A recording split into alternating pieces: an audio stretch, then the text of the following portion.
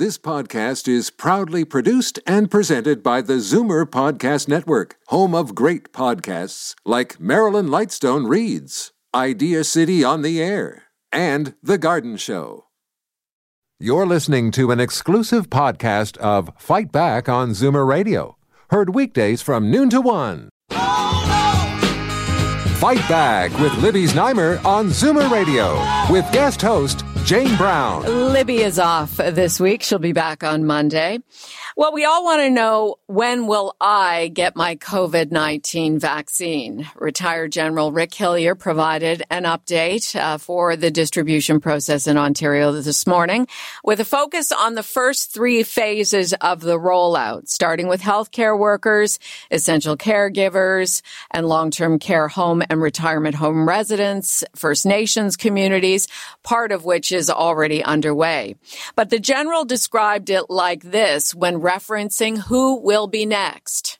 Starting, in later April with people 75 years old and above, obviously we will have picked up a lot of those people in the retirement homes, in the long-term care homes, but not all of them.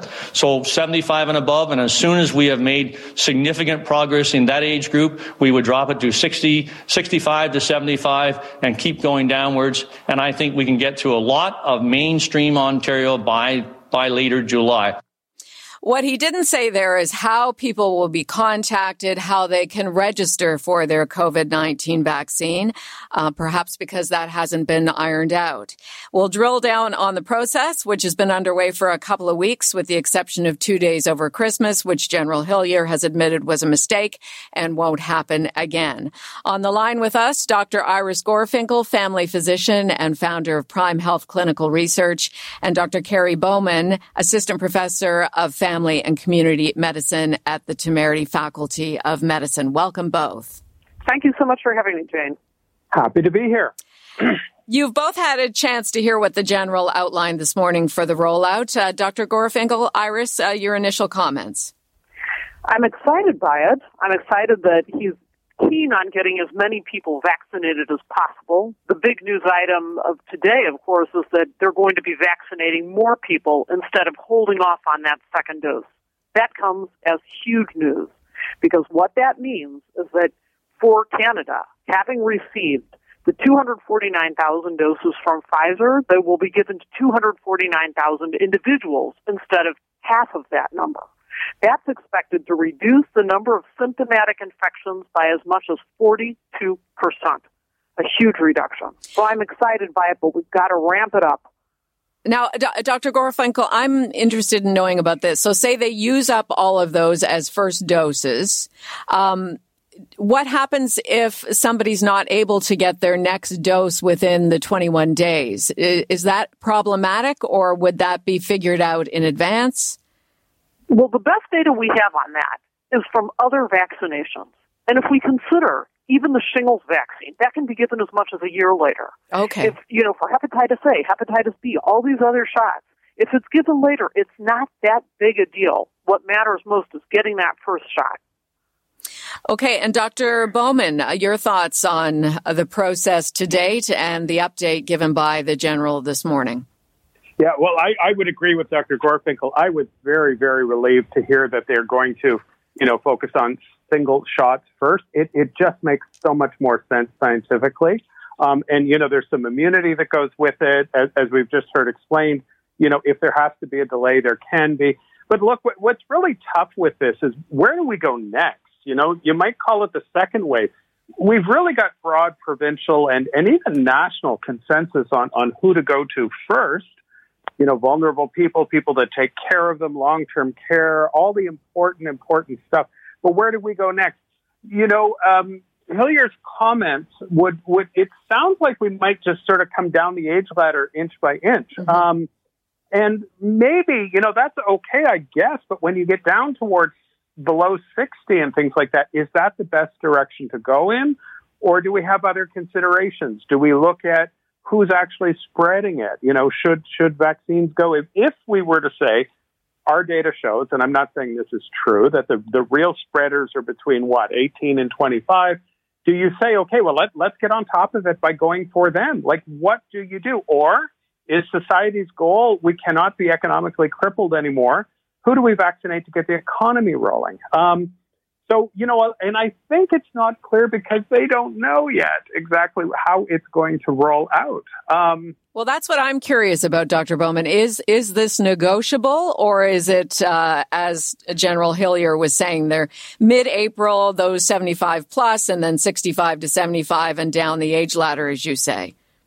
Yeah, I think it is negotiable, and it's going to vary a lot by province to province. I follow this as closely as I know how to do, and I don't get it. I don't know because I think they don't know. I mean, I think when we start, descending below, I guess 65. I mean, these are lines in the sand. But when you start going much lower than that, the question would be: is that wise in terms of all the other objectives we have with society or not? Now, that's beyond my qualifications. But I think what we need to do here is look firmly at who is dying of the disease, who's in the hospital, and that has to guide it. It's quite simple, actually. Why was long-term care chosen? Why rob a bank? Because that's where the money is. That's the very same concept here. So the people who are the sickest, the ones who are the most likely to die, the ones who are most likely to get seriously ill, those are the people who are first in line. Their caregivers have to be given the vaccination. Yeah. And, of course, hospital workers, those who are hospitalized. The big questions arise, what about the immunocompromised? The fact of the matter is, some immune response is better than no immune response. And a messenger RNA vaccination, that's what the Pfizer vaccine is. That's what the Moderna vaccine is. Guess what? It has no virus in it whatsoever. That's a key point to understand, that the likelihood is it can be given to all populations and safely. So there's data going on now. There's ongoing research. What about pregnant women? That's actually a somewhat immunocompromised state. But that's not where the deaths are occurring.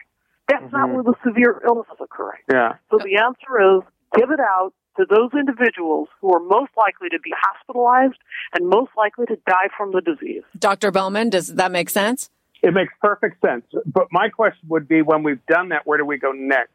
I agree with that fully.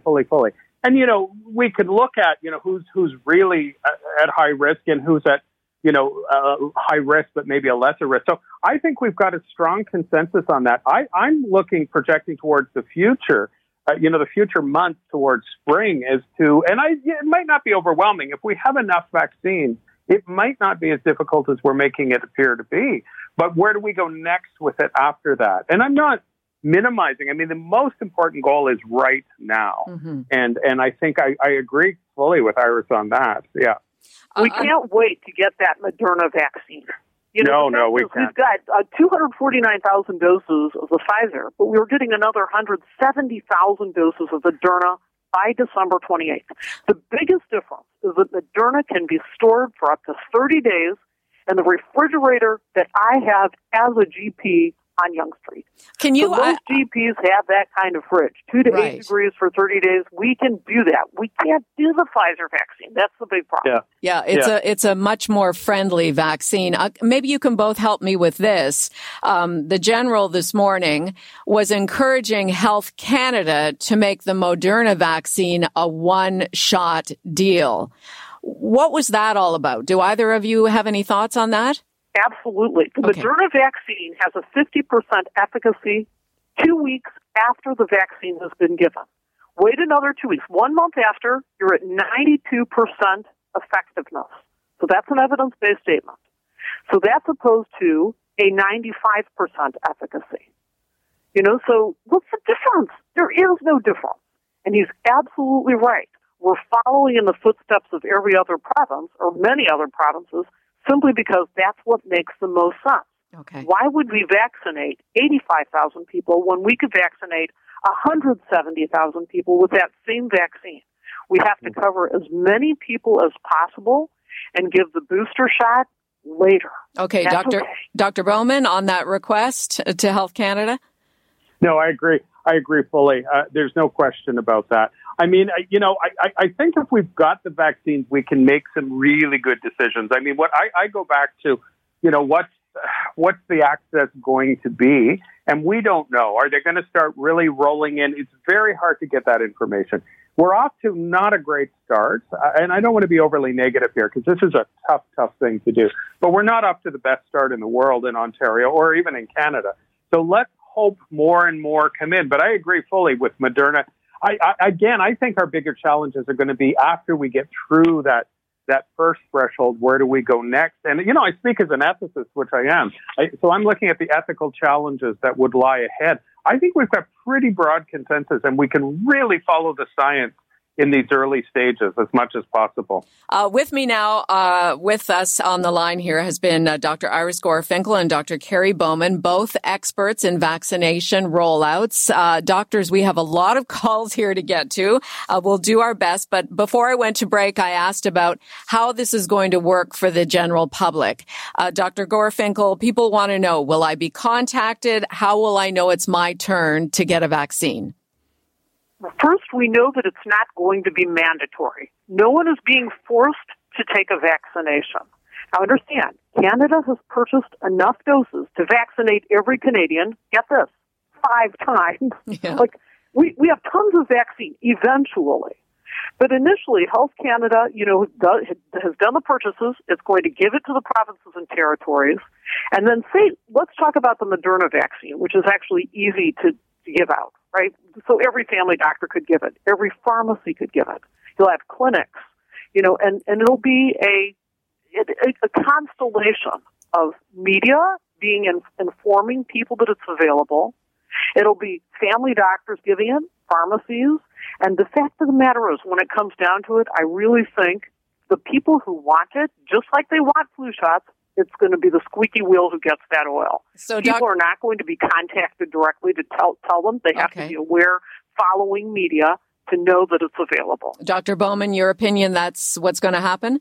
Yeah, absolutely. There's no way on earth that, they're going to look through phone numbers or, start phoning you to say you're ready. And again, it's non-mandatory. The million-dollar question is what is people's interest in this vaccine? I'm assuming it's nice and high, especially in more vulnerable groups, but we actually don't know that yet. So do people actually, are they going to say, yes, I want it and I'm ready and I'm going now?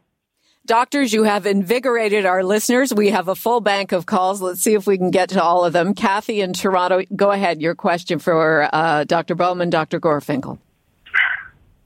Go ahead, Kathy. You're on the air. Hi. I have a question. My mother recently got the flu shot, and they came at home to give it to her. And then I got a letter a couple of days ago that the flu shot, unfortunately, was stored at the wrong temperature, and it is now ineffective.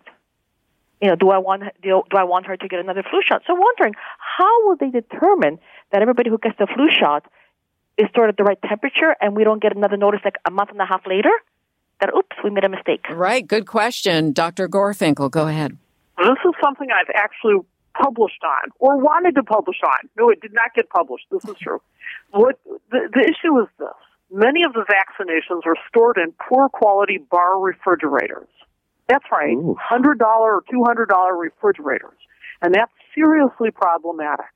We have temperature gauges that watch the temperatures at all times, and we are to document, is it between 2 and 8 degrees? And when there is a temperature deviation, public health is called. They come and they visit. Back in the old days, they still have to come and do that. And they check to see what is the temperature deviation and how long was it out. And if it's out too long, then patients like your mother will get a letter saying, we're sorry, but this is what happened. Dr. Bowman, how big of an issue might this be? Well, look, Dr. Gorfinkel described it perfectly. It's awful, but look, it also means the system is monitoring itself, right? So what you really want to take from that, as awful as it is and as disturbing as it is that the system has checks and balances, and they're dealing with that. So do keep that in mind. That makes us all a lot safer when they actually deal with these errors. Let's go to Lillian in Toronto. Go ahead. Hi, this question is for Iris. Iris, you said that we have 260 plus 170 doses, and I understand that Israel has received 2 million, and I wonder why Canada is so far behind. I agree, Lillian. It's a serious problem. Israel is now administering 65,000 doses a day of the Pfizer vaccine. To be fair, they received 2 million doses. They paid more for the vaccine considerably, and they are providing more vaccinations. Ontario is now giving 16,000 doses a day. So we have a long way to go. We can do way, way better. So we look to other countries and hopefully learn from them that, yes, we can, in fact, aim higher than what we are now. Let's go to Simone in Parkdale. Simone, you're on Zoomer Radio. Go ahead. Hi there. I understand that people in long-term care homes will be among the first to get the vaccination. Yes. What about people with lung problems at any age, and people who are seniors outside?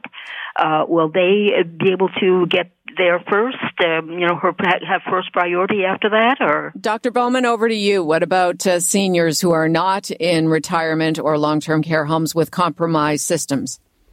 Well, I don't know the exact timeline because we just don't know. But listening to what General Hillier said this morning, I mean, that would probably come quite quickly, I should think, after long-term care homes. Be interested to see what Dr. Gorfinkel thinks. Well, I'll share with you. People with lung problems who are community dwellers fall into that category of squeaky wheel gets the oil. That's probably how it's going to come down that pipe. And I wish I could say we had systems to target those people individually and say, guess what, your vaccine is in, come on. But I think outside of the long-term care homes, outside of the hospitals, outside of, healthcare workers who are working in those high-risk environments, what we're going to see is exactly like the influenza vaccine. You want it, you go after it, and you go after it aggressively. Because initially, the vaccines were available in limited amounts. And I hate to, invoke the scarcity effect, but that's actually what's going on.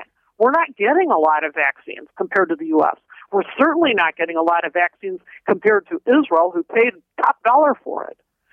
So we've got to deal with what we have. But when we have enough vaccinations, that my refrigerator is in fact stocked with them, what's likely going to happen is we'll call those few individuals that we can remember, that we know they're high risk, but basically it's going to be first come, first serve. I'm wondering about similarities to other vaccination campaigns and what we've learned from those. I'm thinking about polio. Do you think the distribution experts, Dr. Bowman, have reviewed some of the way that those vaccinations were rolled out? Yeah, I mean, there were some disasters with polio, but certainly they have. And polio was a very, very long time ago. True. Look, I think, and this shadows everything we're talking about. I think one of our biggest challenges right now is what the timeline is going to be.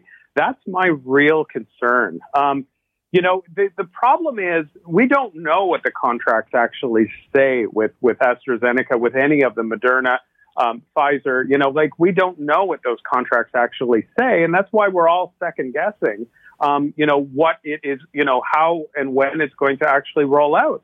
And it's a great concern, because we do run the risk that Canada will fall behind significantly, and we will pay for that, in terms of medical outcomes and economically as well. I'm sorry we couldn't get to all the calls today, but I do promise that we will revisit the topic of vaccines. It's on everybody's mind this week. So 30 seconds to both of you as a final thought as we're getting more and more information about the vaccine rollout. Dr. Iris. The vaccine registry is absolutely imperative. We need to be following every single person who's received their shot, when and where, and which product they've received in order to better understand down the line which vaccine is in fact the most efficacious and safest to give. Dr. Bowman. I think we got to go for transparency, and we've got to hold our leadership accountable. The delays over Christmas, that did not go over well, and nor should it. And it's good because it's pushing people to act in a different way. We have to voice our concerns as to how this rollout is happening because this is a democracy, and that's what we need to be doing. Thank you both for your time. Very informative. Appreciate it. Thank you, Libby. For having me, Jay. Okay, Jane for Libby. I'll be back again tomorrow. Big thank you to Dr. Kerry Bowman and Dr. Iris Gorfinkel for their comments on the vaccine distribution, which is underway and which has a long way to go. This is a topic we will be revisiting. You can get in touch with us anytime on our voicemail, 416-367-9636, 416-367-9636, or email us with your comments at fightback@zoomer.ca. You're listening to an exclusive podcast of Fight Back on Zoomer Radio. Heard weekdays from noon to 1. You're listening to an exclusive podcast of Fight Back on Zoomer Radio. Heard weekdays from noon to 1. You're listening to an exclusive podcast of Fight Back on Zoomer Radio. Heard weekdays from noon to 1. This podcast is proudly produced and presented by the Zoomer Podcast Network, home of great podcasts like Marilyn Lightstone Reads, Idea City on the Air, and The Garden Show.